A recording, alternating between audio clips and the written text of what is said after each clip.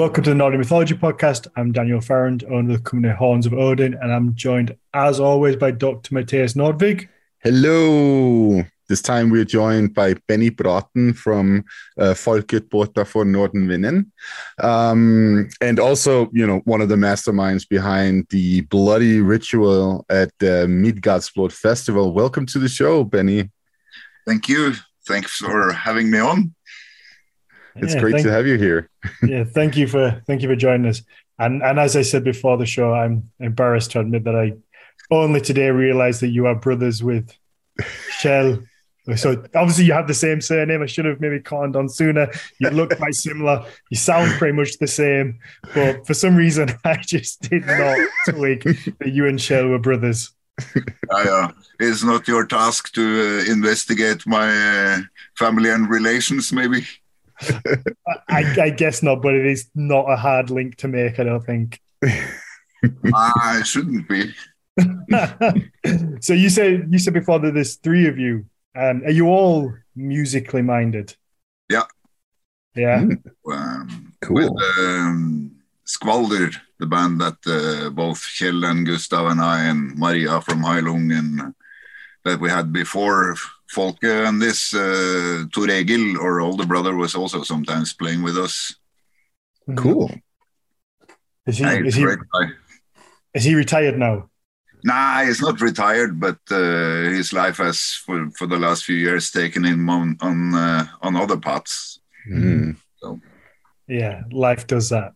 Yeah, it's pretty cool though. A family of skalds. I like that. Yeah. I played with my older brother for many years in different settings. That's good. Did the three of you ever just get a chance to jam and just get together and play at all? Nah, we hardly see each other. So I'm living in Telemark now, and Kjell is living somewhere outside of Bergen, and Tor Egil is living in a place called Drøbak. So for me to go there by car would take me, I don't know, 4.5, 5 hours maybe. Okay. And for Kjell it would be, I guess, 8-9 hours to get to his place. So that's what we call a short trip in America. Yeah. Mm-hmm. I know. I feel like that's insane that people just drive that regularly in the USA. Oh yeah, absolutely. Like 3-4 hours. That's like yeah. Like Jackie and I did that when we went from Seattle to Portland to see Heilung a second time. So that was like a 3-hour drive. Mm-hmm. Right after I had gotten my arm tattooed. So I was sitting there with a bloody arm in the car. You're gonna mention this bloody tattoo again. Oh well, I was just I'm joking. I'm joking.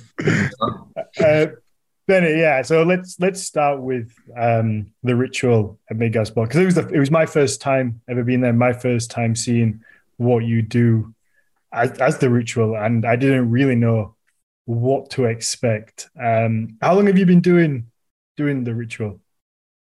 Now we've been doing it. When did we start it at Midgårdsblot? I think maybe. I think it's been from the second year. Mm-hmm. So very early on. I don't know if I'm correct about this, but in my experience, the reason it came to be the ritual was that we were opening the first Midgårdsblot with Folke when they opened the gate and let people in, and we were directly on there. And the first year we were playing 3 times a day and all acoustic. Mm-hmm. And then as we were starting the first gig, if you like, I was saying to Gustav, the directions. So then we blew the horns in the different directions, and then we went on with our stuff. And I think maybe that's what triggered it or made Runa ask if we could do it. Mm-hmm. Cool. So can we let's for obviously a lot of people that listen to this will have been to Midgårdsblot, but there'll be a lot more who haven't had the chance to go. So can we quickly run through what the ritual is, kind of what happens, so people can get an idea of that, I guess? Yeah. I think First of all, I think it's a great chance really to open a festival, a music festival, because I mean there's a lot at Midgardsblot that doesn't really directly have to do with music. I think that's one of the fantastic things about this festival. That is, I would say, it's about life and and I think to have the chance of opening that in a spiritual setting, if you like, I think is fantastic. I mean, I grew up with what was in the 80s was metal, you know. I guess today it would be considered maximum hard rock. You know? But I know that in the rock community, then, so to speak, there is a lot of spiritual searching, you know, and to then be able to, I guess you can say, we host it, yeah, a spiritual start of the whole thing. I think it's wonderful. And we have always said that it's not a Norse blot. Yeah, and we don't follow any rules from anything. We had criticism after, I think it was the first or second year, there was somebody from England or at least somewhere in the UK, and there was some comments on social media or something that we were not doing it right. and that's the problem with this whole community at times, that everybody says that everybody's doing it wrong and nobody can ever agree on what's right because nobody knows what's right. Well, no, that's a really interesting discussion because, you know, like, so the way that I remember how this blot goes, right?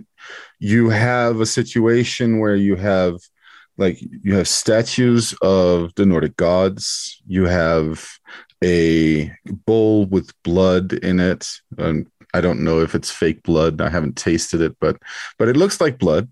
And people are using it to like, you know, smear it on the statues, smear it on themselves, and a lot of other things. And you know, we that at least that part we have described in the sagas. So it's, you know, it's greatly inspired by the literature that we have available.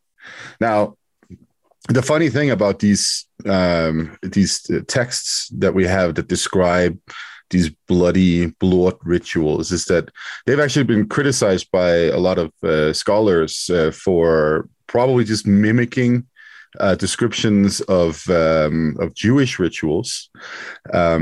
So when somebody comes and says, "Hey, you're not doing it right according to the texts," they might actually be the ones who don't understand the texts. So, like, you never really know. Shock that someone in this kind of community is wrong or misinformed about something, but wants to then tell other people what to do. Yeah. I'm thinking we're talking about a time where most people were, what you call it, illiterate. They couldn't read, yeah? So how strong rules can you have? They didn't have a manual. I mean, you have to go by intention, you know, and do it as good as you can from your intention. Yeah. Somebody once said that making plans is a good way of making the gods laugh. I like that. Yeah, I guess they would be different every time, and also geographically where you are in the world, and also what time period you're in. It would be completely different, and that's what I was wondering, Benny. Is yours different every time, or do you do the same thing each year? The frame is the same, but I mean we don't plan it. You know, we go there and. Usually, I mean, we always have an introduction, and this year it was very short because there was a lot of people and we have a limited time for it because the first band goes on. So this year we had 2 hours. So therefore it was a friend of ours who was writing on social media that Midgardsblot has invented speed blotting. I love it. You know, we had to kind of rush it to make everybody come in, and when we had the curfew, to call it that, there was a few people left that hadn't been in the circle yet. And there was, I think it was a woman, I don't remember. Somebody came to me and said, yeah, you leave the last 15 people. And I said, no, please go in. But we have to cut it now. So they got to go in and do their thing as well. But usually it's been a little bit longer introduction, because we usually make it very clear. This time it was, I think, published on social media, and this before, that we usually make it very clear that we don't care where you're from, social status, religious beliefs, if you have any. We don't care about this stuff. We don't care if you go into the circle because you want as much blood in your face as possible and a cool selfie to share with your friends after. If that's what you want to do, well, that's fine. But there is also people going in there that is doing it. It means a whole lot for people. Some people. Yeah. And but I will get back to that. But usually we have an introduction where we say this kind of stuff. And the only thing we're asking for, or almost demanding, is that I usually say, as long as it's for the good. Meaning, as long as whatever you do it with good intentions. We don't want people to come in there and wish somebody bad. No. It's all about respect, I think, as well. You don't have to always believe in where you go. Like I enjoy going to cathedrals. If I'm on holiday and I'm not Christian, I'm far from it, but I enjoy going in. And I always treat it with respect, and I am in awe of what's created. I don't agree with everything, but you have that respect, and that's all that you can ask for, I guess. Yeah. So that is usually the start, and then we blow the horns in the different directions, and usually Gustav is calling some names. We usually invite, since this is in a kind of Norse setting, it's a Viking metal festival. We are calling or inviting Odin, Thor, Freya, and Loki, and or Freya and Frey. But those are usually the only names that we use. And then there's probably going to be somebody out there who's getting his panties in the bunch right now over you calling on Loki. But I mean, what's this story about the feast under the water where Loki wasn't invited? That wasn't a good idea, was it? Exactly. So I'm thinking he should be allowed to come as well. Yeah. He curses the gods in the end and says, "May your asses burn." So that'll tell you. If you don't invite him, he's going to turn up anyway. Oh yeah. But I'm thinking, why not invite them? Yeah. I mean, hey, you can only. So again, for people who haven't been, you have the balls of blood, and then the branches that are used. So it's not smearing onto the I guess I don't know, is idols the right word? What would be the statues, the god statues? So it's not smearing on them with kind of bare hand. It's you have these branches that are dipped into the blood, and then you use them to kind of strike the statues. And then I guess you can put a little bit on your face if you choose to. If not, if you're in the crowd, maybe you get splattered by people swinging their branches, a bit of collateral damage. So what is there a significance to the branches? I think when we were there, Matej, you mentioned something. Yeah, I mean, I can just give a brief rundown of that, like standard description of what blot is in the saga literature. So we have a couple of sagas that describe ritual acts in context of temples, and especially in context of Yule, the midwinter feast. We have Eyrbyggja saga. It gives us some details on the rituals that take place in a temple dedicated to Thor near Helgafell in Iceland. And then we have the saga of Haakon the Good, where he's a Norwegian king, and he's trying to rein in the problematic earls who are reigning over the area near Trondheim today. and he goes to this feast. He's a Christian, according to the story. That's probably not actually true. He was baptized, but he was probably actually a fallen, because as soon as he came back to Norway from England, he was like, never mind. Mm-hmm. But Snorri, when he's writing the Heimskringla, and he wants to represent sort of like the history after Harald Finehair as sort of like a single dynasty, and they're all just like more or less Christian. Like that's how he likes to portray it. So the situation is that Haakon, he goes to visit in Mera, and he's then forced to participate in this blot ritual where they're sacrificing animals. And the description goes that they take the blood from the animals and collect it in these hlaupbotli, is what they're called. So that means blood bowls.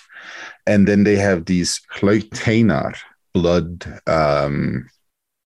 twigs that they dip in the blood, and then they sprinkle the blood on the statues in the temple and the walls, on everybody there, and so on.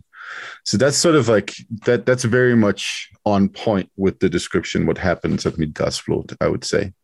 And I think, as I mentioned before, there are scholars that have essentially said, well, actually, this very much looks like that the saga writers, they were familiar with certain rituals that take place in Judaism, where you sprinkle, I think it's ochre water on the Torah and the altar and such.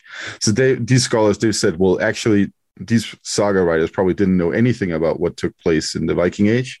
So they're just basically using Jewish rituals to furnish sort of like their descriptions. And that's a possibility, but I'd also say that it's very likely that this is close to what historically has happened in temple buildings. Like there's some locations where we have, the archaeology of these central sites that we find around in Scandinavia that you could call temples. Quite often they show evidence of a lot of blood sacrifices, and it makes perfect sense because that's usually what has been happening prior to the introduction of Christianity. You go back to ancient Rome or Greece, and you see the same thing.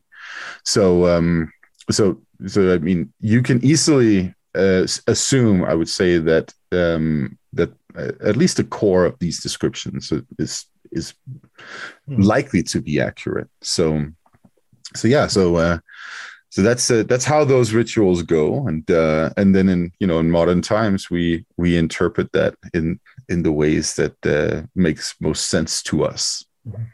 It's Gustav every year making these twigs, or what you call them. And it's not random. He doesn't go out in the forest and just grab a few bushes, Mm-hmm. It's 7, I believe, 7 or 9, but I believe it's 7 different kind of trees. And it's the same every year. So usually when we prepare for the blot, this year it was him and Runahild going out to collect the branches and make the twigs, and I'm doing the practicalities on the ceremony place, Mm-hmm. Get the fire pan, get the wood, and all this stuff. So I cannot say what kind of branches it is because I honestly don't know. Mm-hmm. I've been told it, but I don't remember all of them. I wouldn't remember 7 either. No. So God forbid if it's 9, fucking no chance. I'm pretty sure I was told it was 9, which makes a lot of sense with the prevalence of the number 9 in the mythology. No, but anyways, that's then we've started it, and this whatever you do, the good intention thing. And when we have more time, we've said, if you want to honor your ancestors, your some relative, if you want to call for some deities or whatever, you do whatever you want. If you want your selfie, fine, Mm-hmm. Yeah. And then, but we open it and do a little thing, and then we start drumming, and usually there's a lot of people joining in on that. Mm-hmm. So, it's kind of funny because it's become, apart from us, there's 2-3 more people that are kind of in it now. That just came, but they are there every year now drumming. Okay, they snuck in. Yeah, but it's nice, We're standing there for almost 2 hours, so it's good to have some help, Absolutely, I bet. So, what do you think the significance to blood is? Because I guess today would be, most people would think it's abhorrent for people to be smearing blood on statues and throwing it on it and putting it on their face. At least people outside of like this community, the average Joe. Yeah, but asking me? Both. You can both answer. I would like to answer that one. I mean, you also, Matthias, of course. But I'm thinking, well, people, there's always going to be somebody criticizing what you do, whatever you do, And if you follow the critics from one side and you do it the way they want, somebody's going to be on the other side and criticize it because you don't do it the way you did it. So somebody's always going to have something to complain about. So I don't think we can care about that. We try to make it as open as possible, the whole thing. And I've had people that consider themselves atheists say that they feel welcome and included also. Mm-hmm. So then I guess we kind of succeed in having it open. Because to me, before I get into the blood, to me, it's, it doesn't matter if you want to go to the top of the mountain. It doesn't matter what path you take. The only path that will not take you there is the one going around in the bottom. Mm-hmm. So whatever it takes, if this can, and this is what I'm hoping, and I know for some people this is happening, if we can contribute to, make it easier maybe then for yourself to open some kind of spiritual space inside yourself, and I think it's great. And then to the blood, of course, Matthias, it's not fake blood. This year it was even horse blood. Oh, nice. Even better. Yeah, I think that's quite good with the sagas, yeah? Mm-hmm. Absolutely. Usually it's been pig's blood because that has been what we've managed to get. But this year somebody said, hey, why do you use that? I can get you horse blood. And we all went, oh, that's cool, Yeah. So this year it was horse blood. But I'm thinking, we don't need that. We don't need the statues. We don't need any of this because it's all within. That's the whole point. Everything is within. But if the blood is helping you to get into a setting where you can open up these things, then I'm thinking the blood is a good thing. Traditionally, I think the blood was because you were sacrificing something that was dear to you. You were sacrificing one or more of your animals. You gave something that had, great value and importance in your life. And you gave this in the ritual. I think that's where the blood came from. That's what I'm thinking. Okay, we get the blood from some butcher, so this part is not there. But I'm thinking, as I said, if it helps people get into the setting, to get into this kind of frame inside themselves, I think it's a great thing. I'm also doing, sound journeys and some different kinds of music healing things. And I remember some years ago, a friend of mine, we had some sessions and I was usually saying some stuff out loud in the beginning, like a little bit opening the blood, the directions and all this. And then one time I wasn't, fully energized and all this. So I did it inside myself.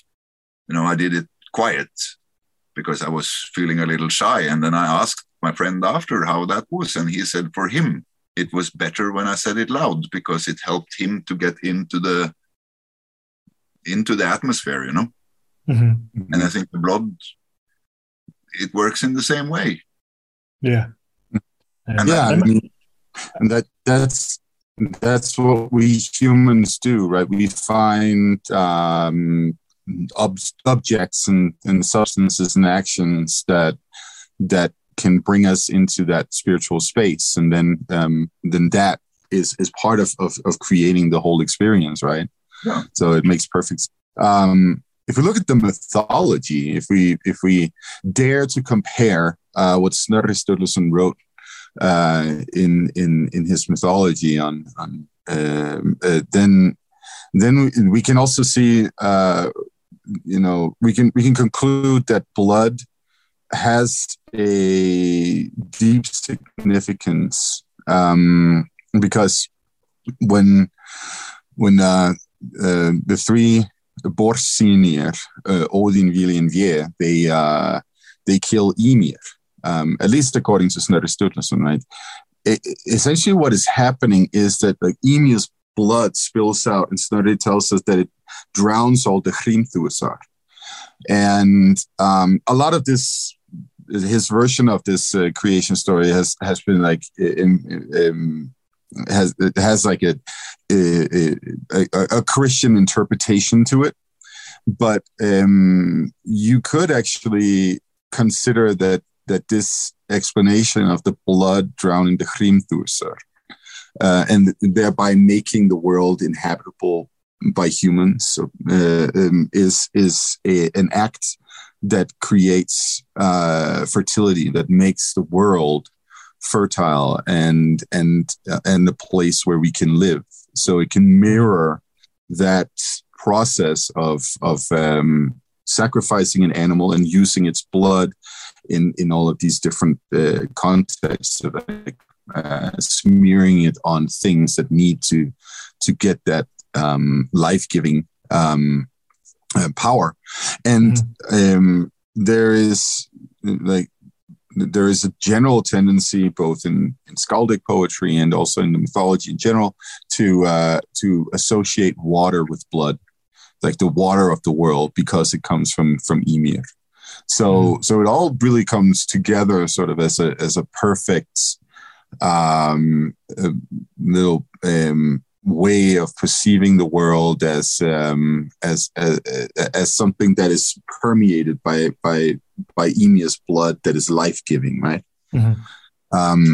So if we do interpret the mythology in context of what we otherwise see archaeologically, I think it makes perfect sense. Could it be that they thought maybe that the blood is maybe quite literally some sort of life itself, just in the sense that I'm trying to go back to a time where you don't have the understanding of modern science and biology, anatomy, and how things work. And when you sacrifice something, it's very visual, the blood leaving the body. It's something kind of leaving this thing that was once alive and it's now dead. And it's the blood that you kind of really see that kind of is gone. It leaves the body. So could that be it? Yeah. And also you should consider it as maybe like the seat of spirit as well. Like I've ranted about this before, that I've like done this long, like basically compiled a list of all deities, supernatural beings, whatever you want to call them, that we can attach to the northwestern European area through Snorri Sturluson's Edda, but also votive stones from the Rhineland area, and like in that 1,000 years from the year 0 up until the end of the Viking Age, when Christianity has taken over. And it's quite fascinating actually to see that there are so many water spirits, so many beings that these peoples are attaching to water itself. So they definitely had an idea that water and liquids of various kinds contain spirit, right? And I would say that I'm sure that they thought that way about blood as well, that is where you find the spirit of a person or the spirit of an animal and so on. And so again, if we go back to all of these metaphors and analogies that basically combine water and blood in the world and in the body as that thing that has spirit, it makes perfect sense actually. Water and memory, yeah. Huh? Water has memory. Water has memory, right? Yeah. That's also what we see in Urðabrunn, right? Because, you have all the water that goes up circulates through Yggdrasil and then comes into the well. And the well is where you find history, right? Odin has to go to Sökkvabekk, this hall underneath the water, to talk with Sauga about, all the numinous knowledge that's present out there in the world. So, yeah. They've done experiments. I cannot confirm them. I can only say what I've heard about these experiments. I'm not a scientist and I wasn't there, but they say that they've done. Well, I'm taking them as facts, no matter what you say. So, but they've done experiments where they put different flowers into water, and they say that when I don't know how they do that, but I guess they use some kind of a microscope or something. And they take the flowers out of the water, and then they see the print in the water of the kind of flower that was in there. So in this pot you had a rose. Well, you could see the rose in the water after you took it out. And here you had a tulip or whatever, just to say some other flower. And you had the print in the water molecules.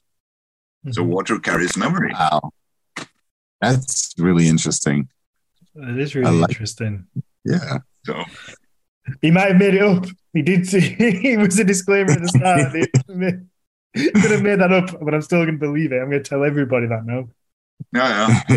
I didn't make it up, at least, No, after this, Google it and check it out. No, I believe you. I don't need to. So it's interesting, So, absolutely, yeah. But then back to the Blot. Since you have your meeting, Matthias, I think we could sit here for many hours. we could, and we could just talk about everything. It seems. Yeah. I think we've done like 35 minutes already. Yeah. We should talk about something else as well. But being there and doing the drumming, because now we've gone through the introduction and how then. It just flows, people come in and they do their thing. Some people shout loud and, spill a lot of blood around, and some people do it more quiet.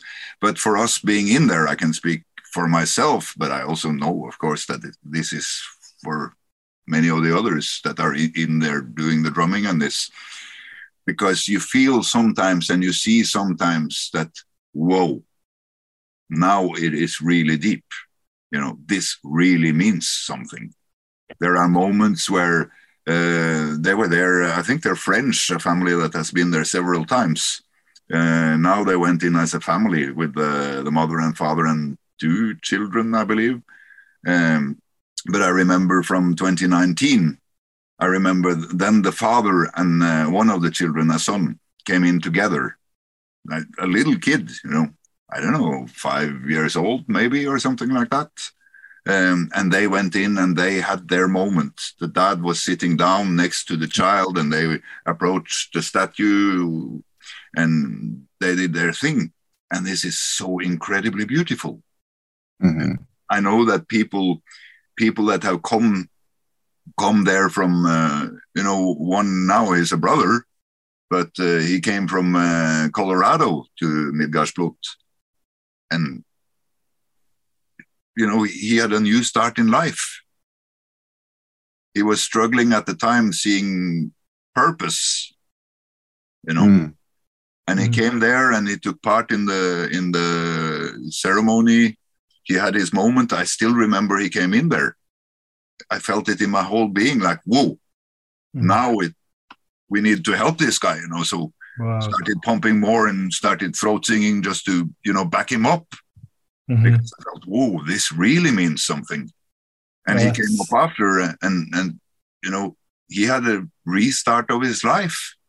Mm-hmm. This is really beautiful. And there are many stories. There are some stories that I've chosen now not to share because, but there are some things that have happened in these ceremonies that are really, really, really strong. Mm-hmm. It means a lot for some people. And it's wonderful. I'm not saying anything against those people that some people, maybe they see it as a show and they want to take part in the show, and that is great. I'm not criticizing that at all, but it is so strong, when you're standing there and you feel it, that wow, now something that is really deep is happening. That makes it worth 2 hours of drumming. It must be special that you get to share that moment with them as well. Yeah, and that we kind of get to facilitate this. Yeah, this is wonderful. Yeah. And I'm thinking, if there was one, and I know there are more than one, by now there are quite a few every year that has really, really strong, deep moments. But if there was one every year, it would be worth drumming for 2 hours, Yeah. One, speaking to this, diversity of thought and attitude, essentially, right? Like, this is also what we historically have seen in pre-Christian rituals and in ancient Rome and in Greece. We see it today in India as well. Like, there are people who very much believe in the gods, and to them it's a very strong ritual and religious experience. And to others who are more atheistic in their approach or skeptical, whatever you want to call it, right? They have another experience. Some care to join, some don't, and so on and so forth. And that's essentially the diversity of relating to ritual and to these ideas that we have as humans, that there are beings outside of us that we can communicate with. And so yeah, it makes perfect sense that we also have that diversity present at Midgårdsblot. I think this is wonderful, and I think we should. And that's the thing about this whole Viking fashion thing, that's happening now. Because I think it's important that we don't build it on dogmas. If we come in here and we make a strict set of rules, well, what's the point then? I think, okay, if I believe in one, whether you call it this or that great spirit or whatever, I think we are all one. So Odin, you, we are all a part of the same energy or frequency or whatever you want to call it. This is how I, at the present stage, see things. And what if, when everything was one, there is nothing to experience, is there? So what if creation was simply that this one great spirit, or whatever name or title you want to use, started creation in order to experience itself?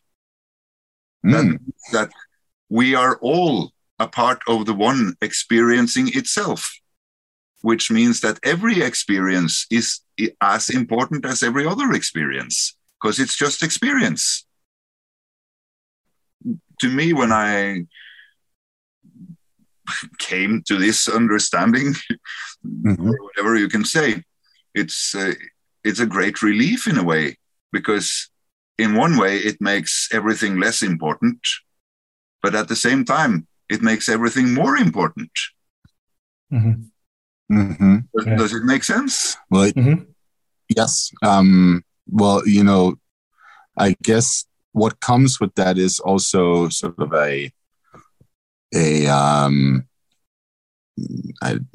for lack of a better word, mandate, right?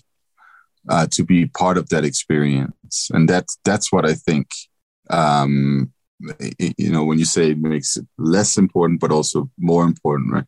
Like, I think that's what hints at the higher value of participating in the experience of existence, if that makes sense.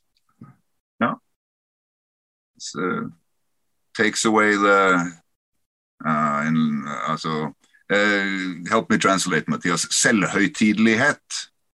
Oh yeah, yeah. That's a how do we self-inflatedness or something like that. It's ego, the inflatedness of the ego, right? Yeah, Yeah. Okay. So I didn't do this perfect, but it doesn't matter. I gave it my best. I think this is maybe the most important we can do is whatever we do.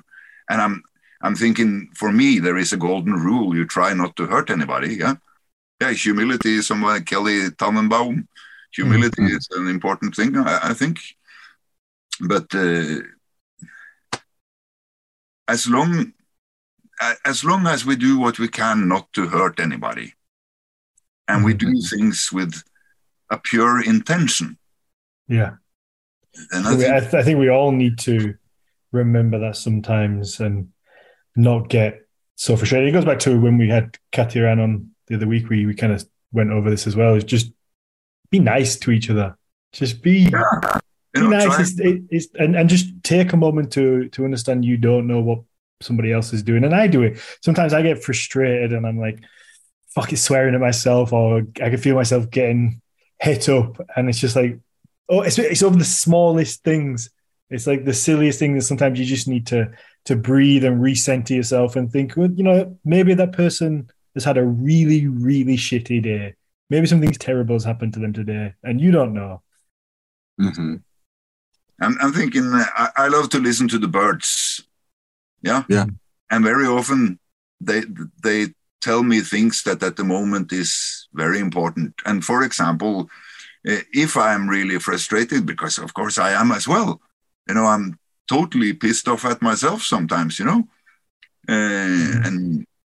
then I sit. I live in a beautiful place in the countryside. Yeah, I sit outside, and then suddenly I'm looking at a bird, and it flies to the top branch, the top part of a branch in the tree, and it looks around and it's whistling its beautiful song, and it's telling me like, "Hey, relax, man. It's not that important. Go to the top of the tree." For me, maybe it sounds like mumbo jumbo, but to me, this is important. It's helping me.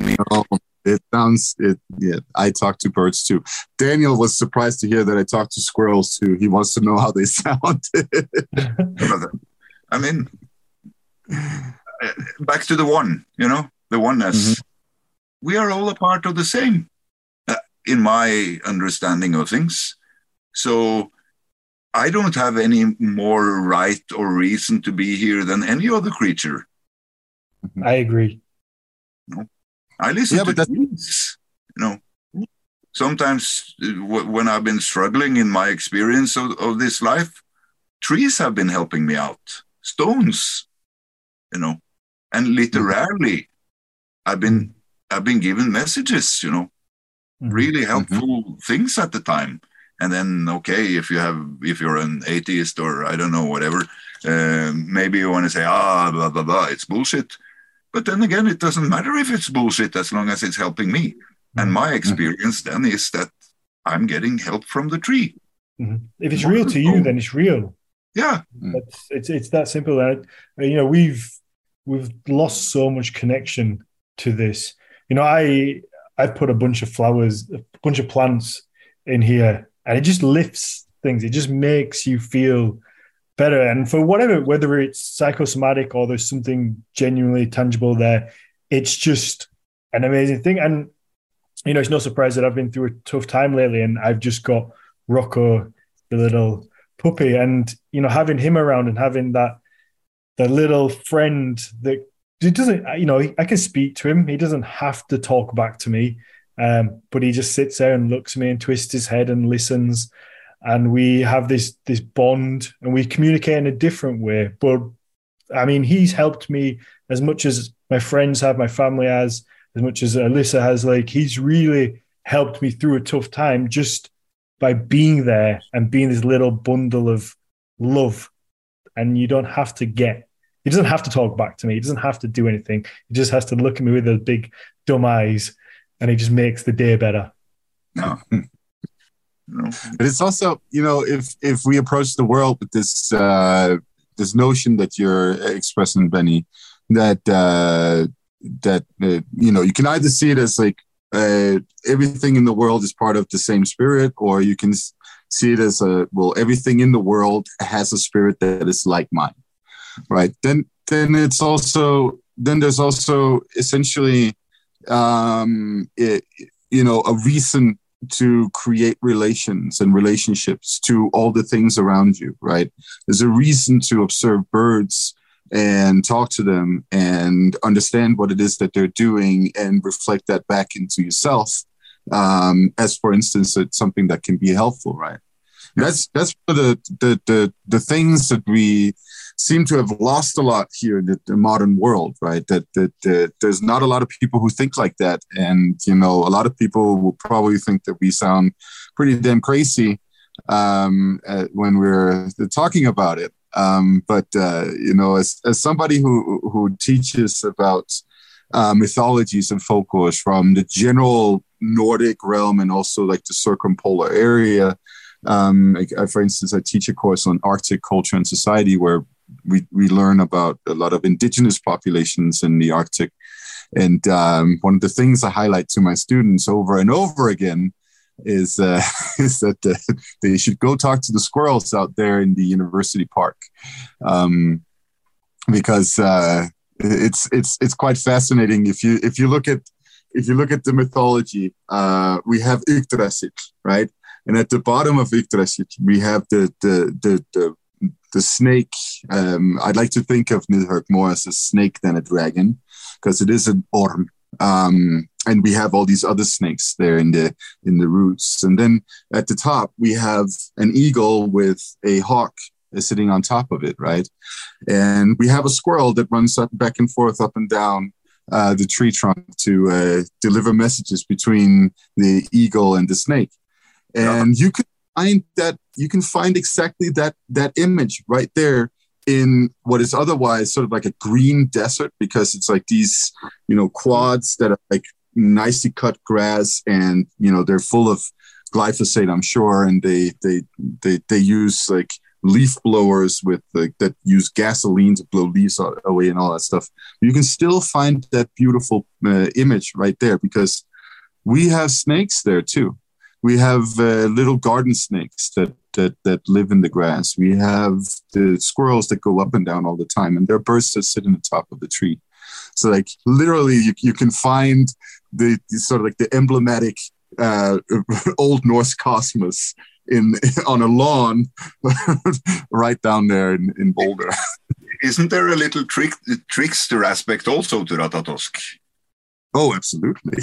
Yeah, and doesn't this? It struck me now. Doesn't this symbolize that? Yeah, you can have the messenger, but when all comes down to it, you need to go inside and trust yourself. Mm-hmm. Mm-hmm. Yeah, maybe this is a part of this the trickster in Ratatosk, running up and down with the messages, but not necessarily all the time giving the accurate message. Mm-hmm. Yeah. So yeah. And I think actually the way that it's phrased in the mythology is that he's delivering insults, right? So that tells you everything about actually more about the relationship between the snake and the eagle, right? They're taking whatever he's delivering as insults. But we don't actually know if it's insults. It's within them and their interpretation of whatever is being said. Yeah. Oh, it's great. I was looking forward to this conversation, and so far I'm enjoying it very much. Wonderful. Good. I'm glad. Is there any topic that you want to touch on? I know we're just shy of an hour now, and I know you had some topics. We've got your music to discuss. I know you had a whole list of things. Yeah. I mean, you're welcome back anytime, so we can definitely book you in again if we don't get to everything. Yeah. No, I would like to talk about, of course, about the music. Yes, absolutely. But I think also maybe an important theme, but this we could speak about for 3 hours, of course, is this fashion, because now, I mean, when we started this, there was this so-called genre of music, there was nothing. You know, you had Harald Foss, fantastic, and a couple of other things, but there wasn't anything. You know, there wasn't really a scene or anything. And now over the last few years, it's exploded into some kind of enormous fashion, and you have all the record labels wanting a new Vardruna, or you know, I'm pretty sure that in a couple of years' time, you're going to be able to buy plastic antlers at the H&M or Walmart, you know. So, and I'm thinking there's a great thing about this, because, and what has always fascinated me since I joined in this, I've been doing the Viking market since, on a regular basis every year since 2002. My first meeting with this, I forgot when I was talking to Jameson the other day. My first meeting with this was back in '95. Some people were organizing something called Verdandis heathen cultural Verdandis hedenske kulturmønstring. The Verdandis heathen, well, I guess cultural, community calling, you know, like it's like you're calling people to you, right? That's what mønstring means, right? Yeah. So it was basically, it was a music festival. It was when it was 1,000 years of Christianity in Norway. So the slogan was 1,000 years is more than enough. It was on T-shirts. that was the first time I kind of met this. There's another subject that I think whatever you take, when you take faith and spirituality and you make it into religion, then it's already politics, you know. Then you've moved away from the spiritual aspect of it and you've made it into politics. Because I think the teachings that they claim to promote, I'm not saying they do that, but what they claim to promote, they're wonderful, you know, and there is very little, I don't see a reason for conflict with anybody in there. It's animistic, you know, non-hierarch. Oh, that's a difficult word. There's no hierarchy. Yes. I know, and all this stuff, but yeah, that was it. I was moving off now, but when this has now over the last few years turned into a fashion, that was where I wanted to go. There are certain dangers to it, and we've seen this for many years already. That there is a tendency amongst some people to some, I like to call it elitism. Is that the proper English word? Yeah. And I think if we fall into that trap, well, then we are wasting a great potential. I'm thinking this, and this is the reason, here it comes, that I have been fascinated with this, because for me, going into this Viking world was an option of being met on my spiritual journey, my spiritual exploration in a setting that is with nature and the multiverse. So that is my entrance to this whole thing. And when it turns into fashion, there is a danger of this disappearing. And if we are not aware of this, I'm thinking this whole thing might turn very ugly. No, I agree. I know already that at Midgardsblot this year, a young American guy, wonderful guy, he came to me and asked if I thought it was okay for him wanting to make Nordic music or whatever, if you like. And I'm like, yeah, why not? If it speaks to you, do it. I know there's one guy sitting in Spain that he has a strong passion for this, and he's been given a lot of, you know, not nice things on the internet because he's Spanish. So he's not supposed to be allowed to be interested in this. Yeah. And that's ridiculous. I don't know. It's just, again, it goes back to the people we said earlier, the know-it-alls who kind of tell people what to do. It's those same kind of peoples who want to gatekeep and say who can and can't. Listen. And Sophie there is right. Yes, the Vikings did go to Spain. Yeah. And they got their asses kicked, by the way.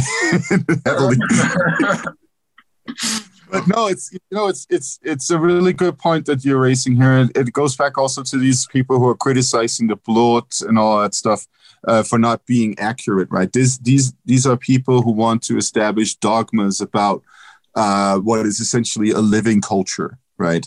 I'm like you. The first time I got into Viking related stuff was through Viking markets in Denmark in the mid 90s. It was like a liberating atmosphere to go to these camps where you could sit around a fire and experience social life and nature on entirely different terms, right? It opens up a space that is new and creative. And it's it's placed in a historical time period that a lot of us are also capable of infusing with our own imagination in different ways for different reasons, right? And whereas doing that with the 19th century, it doesn't work. Doing it with these the 16th century doesn't work either, right? But going beyond those time periods, that's when it starts working. You see the same thing with medieval markets too, I think. Like people enjoy them on the same level and in the same way, so to speak. And then now there's this push towards establishing dogma, establishing rules for how this can work. And it's interesting to see too that I wouldn't say that it's not often that you see Scandinavians trying to do that. It's usually people that aren't Scandinavian who are doing it, right? And that comes, I think, primarily from a need in these individuals to feel closer to that stuff themselves. Because if you're, for instance, you've grown up in America, you've done a lot to learn a lot about Scandinavian history and the cultures and all that stuff, then it's easier for you to establish yourself as some kind of the cool shit in town if you're then knocking these other people and saying, oh, you can't be part of this because of your ethnic heritage or the lack of knowledge or whatever it is, right?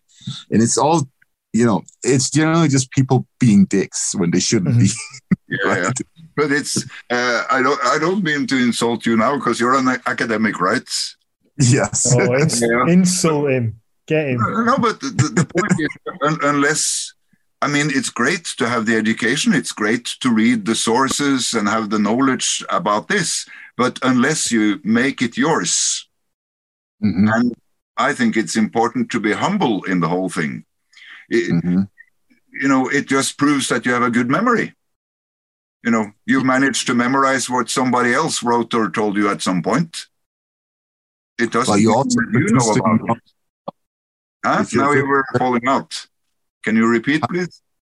Yes, that if you're good academic, you're also producing knowledge yourself, right? You also, exactly. Yeah. But that also means that you should be open for other people to, have their own experiences and, make it their own. I'm not criticizing having an education, but I'm thinking it's important that we move beyond just memorizing what somebody told us, And that Absolutely. We need to have acceptance for other opinions and views also. Yeah. I think we've got obsessed with a world of right and wrong, wanting just to be black and white kind of, and not applying things to yourself and how it works. And the whole gray area in between, everybody just wants to know the answer. It's either one thing or the other, when usually it's not. Everybody knows the answer is 42. The answer is 42.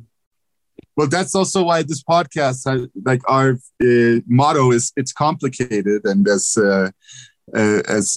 some could see on my Instagram stories yesterday, I think it was, like there's a wonderful meme out with me and Dan, where Dan is asking me something about the Viking Age, and my response is that all I can say is that my gut says maybe. Yeah, I saw that one. I thought, that's a good one. That's a good one.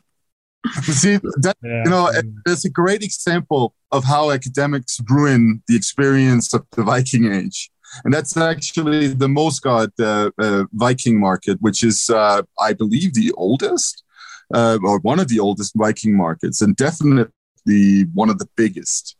It was so great going there in the 90s. And then over time, it's just gotten more and more annoying. And now it's just a tourist trap. And one of the reasons for that is that they have been included more and more in the museum, the prehistoric museum, and its activities there. And for instance, there was this hilarious, in a tragic, comical sense, hilarious situation where, for instance, the archaeologists at the museum said, well, everybody who comes to this market must now only use period correct materials for their tents. So that means getting like these really expensive woolen tents that nobody could afford, stuff like that, right? And that's not helpful in terms of actually making the Viking Age and all of this stuff accessible to the public, right? Because that is elitism right there.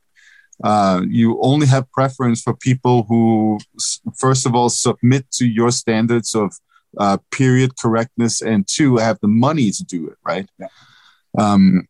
So yeah, that's a big problem that you see with, and there's a general problem with how academics at large tend to relate to people who are using their historical knowledge in their contemporary world, and thereby, also making it inauthentic in quotation marks, right? I'd say it's not inauthentic. It is actually authentic because it's cultural use, and culture is authentic. Like it's humans doing human things. Yeah. How, I always wonder with that, like how accurate do we know? Because I assume for the most part, it's particularly with cloths and clothing, surely it's kind of just what we found. Because I've heard things of reenactments and groups saying that you have to have so many stitches, or being as anal as that, as down to like how many stitches you have to have in a tunic or whatever. And like surely it just depends on what's been found. And people are a whole range of different, from super lazy to really particular. So you're going to get a spectrum of what people create, from shit to good. Yeah. And it's interesting because I was just going to say that the amount of textile material that has been found from the Viking Age is not a lot, right? Because it's not something that often survives 1,000 years in the grave. So what we base our knowledge of their clothing and all that on is a small sample of what we can expect has been out there, right? Mm-hmm. And so when somebody wants to get really anal about stitches, I'm gonna have to ask, well, where have you found a full garment where you can count the stitches in? Because that's going to be pretty difficult. And so on and so forth, right? So, yeah, that's right there is a problem. How tall are you, Matthias? I'm a giant, according to Dan. Ask him if he's got his little heel on or not. No. but I'm 6. Point for asking. I'm 6'1", so that's 186 centimeters. That's almost like me. I'm 196. So okay. You're not a good example. What about you then, Daniel? How tall are you? 5-10 before I get wet. Yeah. So Yeah. that means if there's a certain amount of stitches on the clothes, would your clothes have the stitches very close together to match the amount of stitches on mine? Okay. Or would I have a big gap between the stitches on mine with the amount of stitches on yours? That's oh, fuck! I wish I'd have thought of that before. When I saw it, I wish I was that smart. I believe you about the memory of water now. No, but it's interesting, you know. I think it's important, but of course, you don't go to unless you have some kind of a thing with your eyes, for example. I think if you are at the Viking market and you are there as a Viking, I mean, you remove your shades in the opening hours, you know, unless you have a medical condition to need to wear them, then you take them off. Okay, you move your plastic bags, you don't have a plastic helmet, and this kind of stuff to make the experience more full. Mm-hmm. But I'm thinking the material of the tent, I mean, if you are working at the museum as a part of the museum exhibition, yes, I can see it. But if you go, okay, the biggest market that I have been to is usually the Borre market in Norway or Volin. But it's many years ago I was in Volin, so it wasn't as big as it is now. But it was, for me, it was big, you know. And there's, I don't know how many tents there are there, but a few hundreds. And then I'm thinking, if every tent is made of the correct kind of cotton or wool, or not cotton probably, but wool, I think it doesn't matter. Of course, it's cool if you can do it, and that's your thing. For me, you know, I want to go into the spiritual side of things. I want to, you know, I'm doing this for healing, both for myself and hopefully others. You know, that's music is the tool, healing is the aim and the goal. Yeah. So that's my focus. I'm thinking it's great. Somebody's making clothes. I'm making music. If we can work together, I have clothes, you have music. We're a good team, you know? Yeah. From such a thought perspective, I would have to perform naked and you would have a whole lot of clothes, but you wouldn't have any music. So, but that's how I approach the situation too as an academic, right? Like I have, you know, the theoretical background, the methodologies, the overview of all the source material, and, you know, I can help out essentially, right? It's the same way. Like I can dress you in knowledge of the mythology, then that can, you know, enhance people's experience of the music or enhance your own experience of the music. That's how I think academics especially should approach their relationship to the public, right? The time of, like, you know, that stern academic authority, that's over, and thankfully, because we didn't need that in the first place. We need cultural use. We need to regenerate, and, as you say, heal. You know, that's really important to do nowadays. I think the word healing is interesting because in the English language, I'm not sure if I'm correct, but follow my line of thoughts and let me know what you think. Because healing in Norwegian, to be whole is to be hel. So I'm thinking healing, what it means is becoming whole, to become full, I think. So that's what it's about. You know, maybe it's about becoming as close to our full potential as possible. Healing's just become such a clinical, medical word, I think, that's focused on, you know, healing a broken bone or healing something that's wrong with you. Even down to I think healing is forgotten when it comes to mental health. I think that's something that's overlooked way too much, and people don't consider as healing. And that's something that we need to do a bunch of work on as a species, as a society. But outside of that, we need things like you say to make you whole. Whether it's to go for walks in nature, which people neglect now, or be around animals, be around birds, or even just to sit in your own thoughts, in silence or outside. That's one of the things that I've struggled with recently, is that I've never really been on my own, and I'd been in a relationship from a young age up until fairly recently, and then I got thrown into a world of kind of having to figure out how to be a 33-year-old functioning adult, where you have to do things on your own, and it was surprising. Even just sitting and watching TV on my own felt weird and different and uncomfortable almost. And I think, again, that the healing aspect was to just to do it and get used to it and go through the processes and have things around you that make you feel comfortable. So it doesn't always have to be, this medical thing, I think. No. I mean, for me, sometimes if I'm really frustrated, I play Motorhead really loud. That's healing for me. Oh, yeah. Mm-hmm. It always works. Everybody has their own thing that they do that just kind of helps out. Yeah. Sometimes I'm drumming and singing. That is also great. But sometimes I'm listening to Motorhead.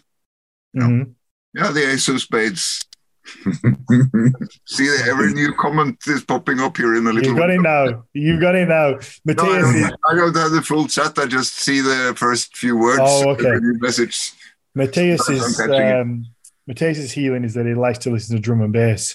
His own drum and bass from the. I'm never going to about your drum and bass, man. Matthias told me once that he made drum and bass in his early teens, late teens. So now I like to bring it up at every opportunity. Yeah, but there are rumors about your drum and bass, man. Even I have heard about it. Oh, we need to. First of all, we need drum and bass merch. We need some T-shirts with Matthias, like a Nordic style, just performing. And then Midgast Block 2023, we need Matthias on the stage, him playing his drum and bass. Like, okay, here it is. I'll be your Bez. So for anybody who knows the Happy Mondays, like they famously have just a guy that doesn't play any instrument. Well, he has maracas, I think, but really does nothing for the band. But his job is just to stand on stage and dance. So I will be your Bez. You do the drum and bass. And look, Dan, if you are going to do that in a coconut bikini, then I'm down. Mm-hmm. Oh yeah, I will be there. Okay. Coconut bikini. I'll be Bez. We need like a more authentic version than the maracas, though. But something simple, because I'm not very good. Maybe like probably the triangle would be most fitting for me. But something that I could just, something I could just dance around with. You can have the music playing. You could even just do what David Guetta does and just press the button and then fuck off and not even actually do anything. But you could pretend. You could have the headphones on, move your arms a little bit, give the crowd a little bit of action. Yeah. Oh, grab one. Obviously, grab one side of the headphones. This sounds great. It's going to be party. I'm going to mention it to Runa, see if we can get it booked for the late night show. Oh, of course, yeah. Viking drum and bass. There we are. Yeah.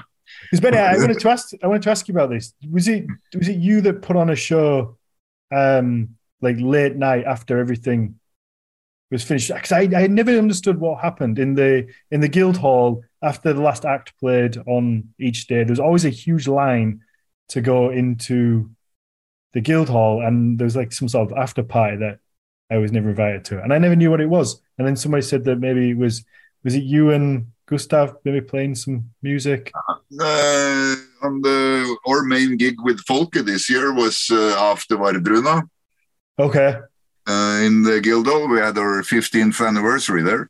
Oh, okay. Okay. And, That's what I saw. that was great. And on the last day, it was Gustav and with friends, Runa Hild and Kjell and stuff, Astral side. It's always it's great. I love playing the Guildhall. It's so good fun. Yeah. Oh, I remember. You missed that, did you? Huh? I did. I didn't know what was happening. Somebody told me. Somebody actually told me it was a silent disco. So that's what I heard. So but next year I'm there 100%. Yeah. We usually since I think it's year 3 of Midgardsblot, we've had our main gig has been in the Guildhall. And then this year we had one on the small stage in the shopping area there, and one at the Valhalla stage. But our main gig is usually in the Guildhall.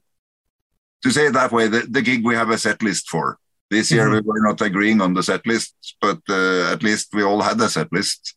It didn't stay the same, but we had one, so the other gigs we didn't plan. Yeah, I feel like you guys just do your own thing. Yeah, we do. You just, but do you prefer it that way? I mean, there are, I definitely do. But there are challenges to it as well, you know. Folk it's been now, I've started folk in 27, so 15 years. And we've had maybe 5 rehearsals. And of course, not with a full lineup. Never. And this is great. I love it. I absolutely love it. But it is also challenges to it. Because, on the new album, for example, it's very much song-based, the new album, I would say. Have you guys heard it? The new album? Yeah. Oh, I haven't. I'm gonna be honest. Yeah. A little. Yeah. No, but it's very song-based. I would say it's more song-based than the first one. And this album has been created as one album. I have read the lyrics though. Perfect. So I will be. So you did ask me to read the lyrics, and I did do that today, but I didn't get around to popping on. I've had a busy few weeks. Yeah, it doesn't matter. But I'm very happy you read the lyrics because those are very important for me. This one, yeah, you can tell. On the first one, there ain't no lyrics. There's one sentence. I'm not calling the Rune songs. I'm not calling that lyrics. On the first one, there is one line: "Odin, let thy wisdom come." That's the lyrics on the first album. But on the new one, there's 5 songs or 4 songs and a reading with proper lyrics. And to me, this is very important. That is why if you buy the CD or you go on Bandcamp, you get them in 4 languages. I sing and read in Norwegian, and they're also in English, German, and Spanish for people to be able to take part in the journey. Yeah, that's awesome. Do you have to pay for that doing on separately, I guess, or do you translate yourself? No, Justin, a Welsh friend of mine living in Norway for many years, did the English translation. My girlfriend did the German, and nice. A Mexican lady called Ana did the Spanish. So, that's very cool. I'm very happy for that I managed to get that through. There was a couple of arguments to make it happen, but I didn't give in. So I'm very happy for that. But the challenge with not rehearsing is, of course, when it's very song-based, well, it doesn't always sound that good when you try to do the songs, So, but I'm thinking Folka has always had a slogan, by the people, for the people, with the people. I'm thinking as long as we give it our best, and, okay, sometimes it's not completely in tune, but I think I don't think it matters that much. No. But No. I would also like to be able to, have a lineup that could do some of the songs. I mean, we do the songs, but in a safer way. We never have a safety line, We don't even have anything to tell us what tone to sing in. We don't have a instrument with tones. So sometimes it's challenging. You're up there on stage and you're with the audience and and then, whoa, where am I supposed to start this song? We're 5 people. We're all supposed to sing.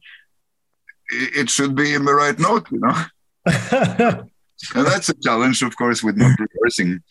I guess it means that every show is going to be different as well. Yeah, but everyone's unique. When I started Folke, that was one of the things from the very beginning. We're never going to do the same show twice, and we haven't done that so far for 15 years. Oh, wonderful.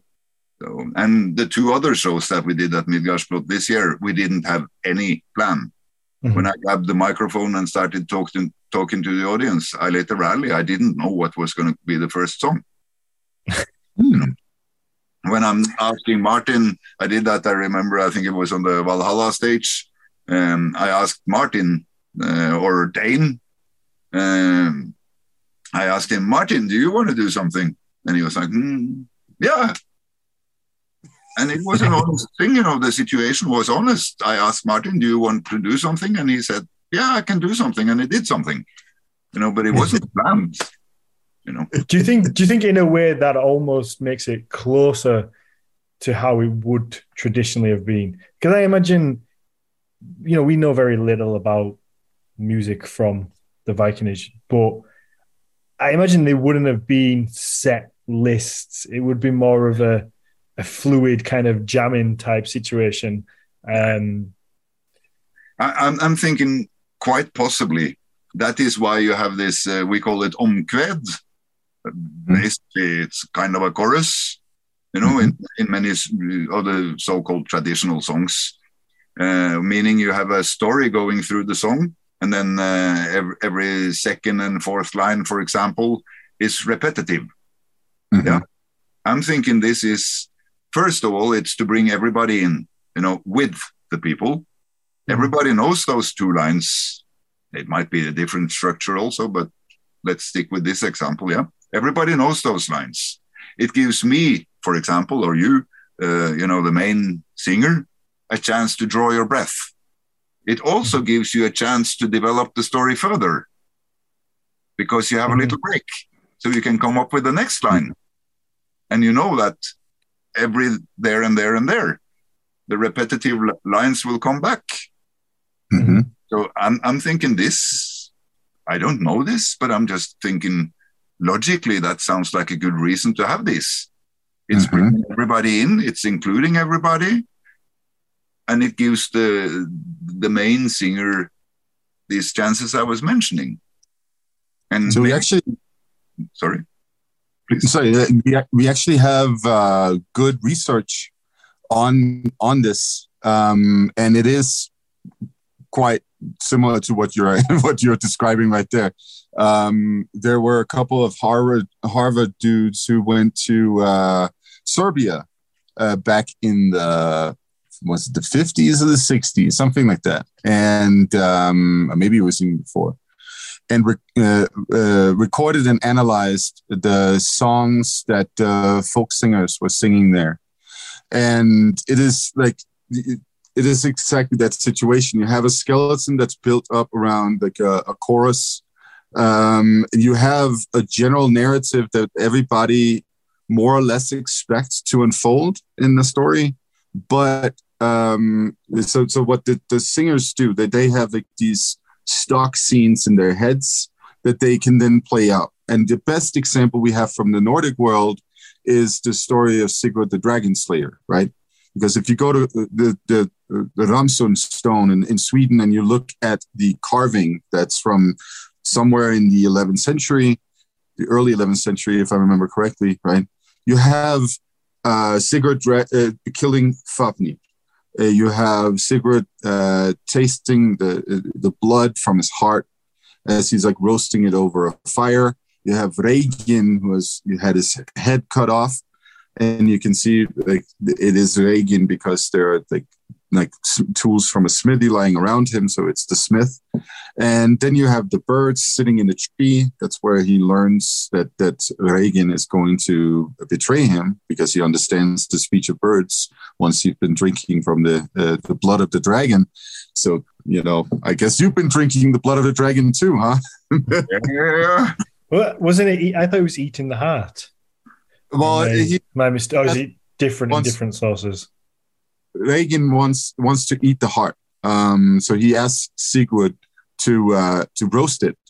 And then Sigurd touches the heart to see if it's warm enough. And that's when he burns his finger and puts it in his mouth, and then he tastes the blood. Okay.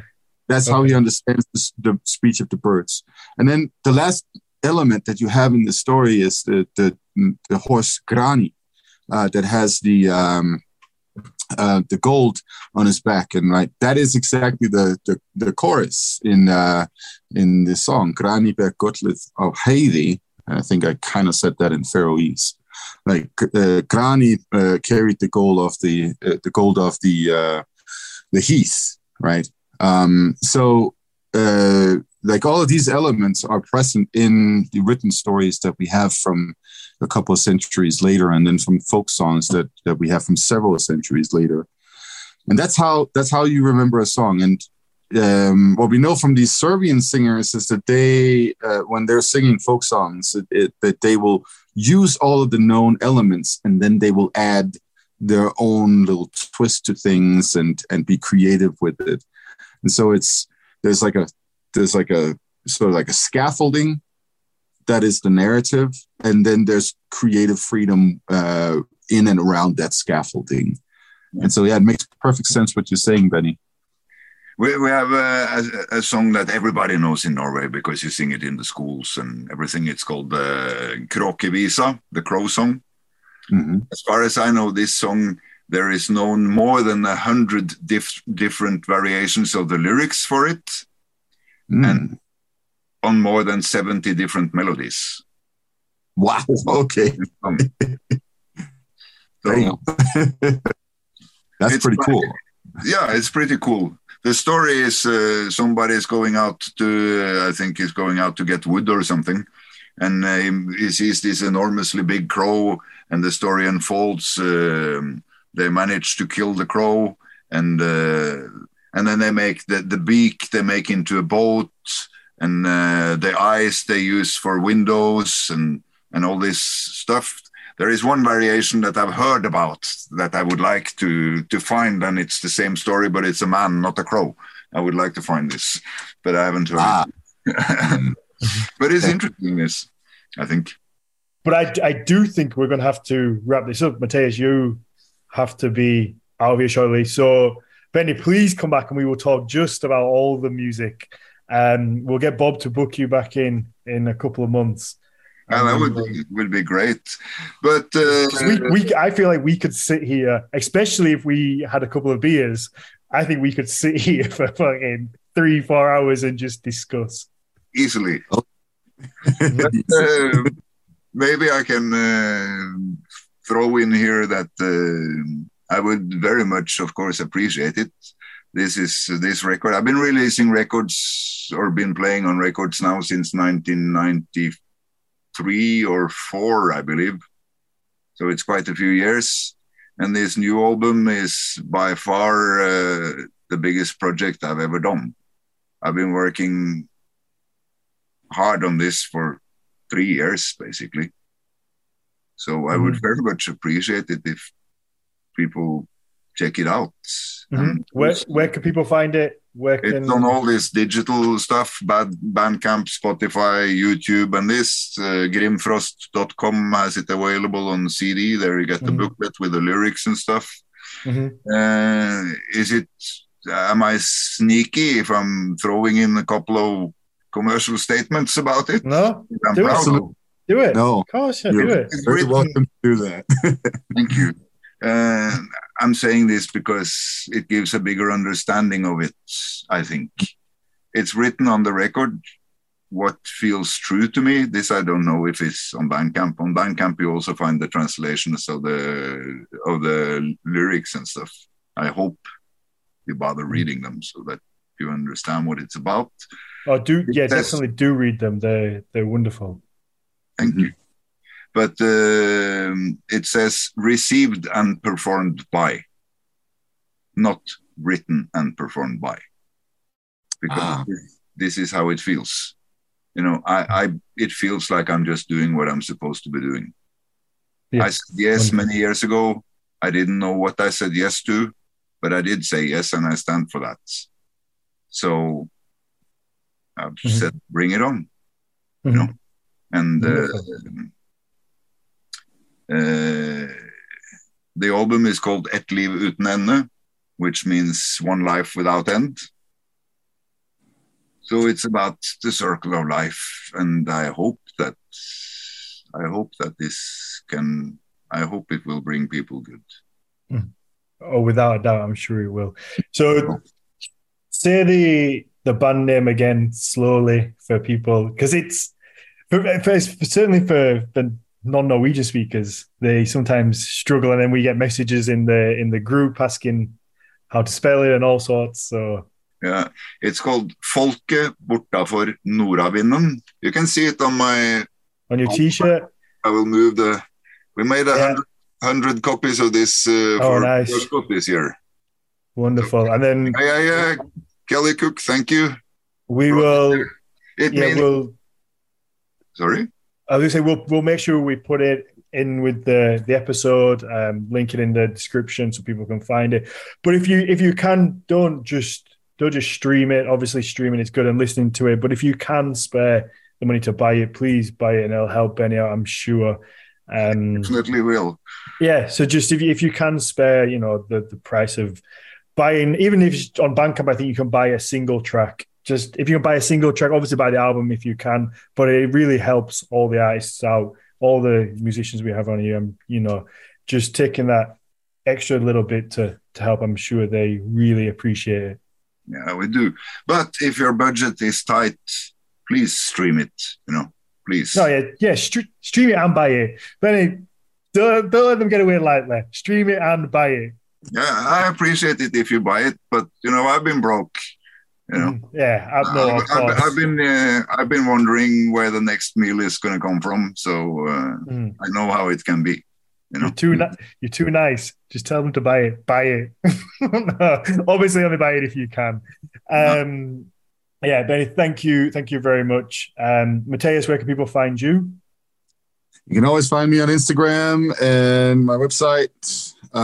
Just put in my name, Matthias Norvig, and you'll find me. And there you go. There we go. Benny, what about social media? I'm not sure how social it is really, but well, we can get into that next episode. Yeah. You can find me under my name, Benny Bråten, with a double A, and also Folke. You can find it there. On Facebook, I made this Instagram thing. Okay. Really sure I understand totally how it works, but people have been telling me for years I needed to make one. So 2 weeks ago or something, I did it. Oh, nice. Hey, technological stuff, For a long time, I thought, well, hey, I have a cell phone, I have email, I have Facebook. How much do you expect me to spend my life online, Well, I mean, enjoy it, or try to enjoy it. Can I tell you about the name? Of course. Just one quick thing, yeah? Of course. Folket bortafor nordavinden, that's supposed to come from the first or the oldest surviving reference to our part of the world. A Greek guy called Hesiodos, or maybe you call him Hesiod, maybe in English. He wrote, now I could see you go into your academic archives, Matthias. Yeah. Hesiod or Hesiodos. Yeah. He wrote about the people from the North Winds 700 years before zero. So it's supposed to be the oldest surviving literary reference to our part of the world. Of course, that might mean today's Germany. This we don't know. It was the people up there. That's where the name comes from. The Hyperboreans. Yep. But I cannot use the Hyperboreans, because of political things. Yeah. That has been squatted. That is something. That is something that certain people have ruined for everybody. Yeah. I'm taking some of these things that have been attempted, ruined. I'm openly and willingly taking back. But I think this the Hyperboreans it's a little infected. Yeah, yeah, absolutely. Okay, so we are gonna have to wrap it up. Sorry for my. You're coming back. You are definitely coming back, and we're doing this again. Yes. If you enjoy the show, please leave us a 5-star rating and positive review wherever you listen to the podcast. And then if you can support us on Patreon, it's just at Nordic Mythology Podcast. You get episodes earlier than anybody else on there now as well. So I think we're 2-3 weeks advanced. So this will go on Patreon 2 or 3 weeks before it goes out to the general public. So you get, if you listen to us and for some reason you can't get enough of listening to us and you want to listen to the next one before everyone else, please jump over to Patreon and help us keep growing. And it helps us, employ people to help work with the show, buy new equipment, and just do cool stuff. Maybe if we figure out this chat thing before next time or some other time, we could involve the patrons in the talk. We'll do a Q&A next time. Yeah. I was trying to do it, but it's really difficult on my phone. So it's like be part of the chat. Yeah, I guess it's tough on your phone, and then with you as well. I think when you're on your phone, it digitizes a lot as well. If you speak at the same time, it could just cuts you off. So get your internet back. I will. Hopefully. I mean, you never know. Yeah. No, you really don't know. All right, let's get out of here. Benny, thank you guys for having me, both Daniel, Matthias, and all you patron people there. Yeah. Am I saying that right? Yes, you are.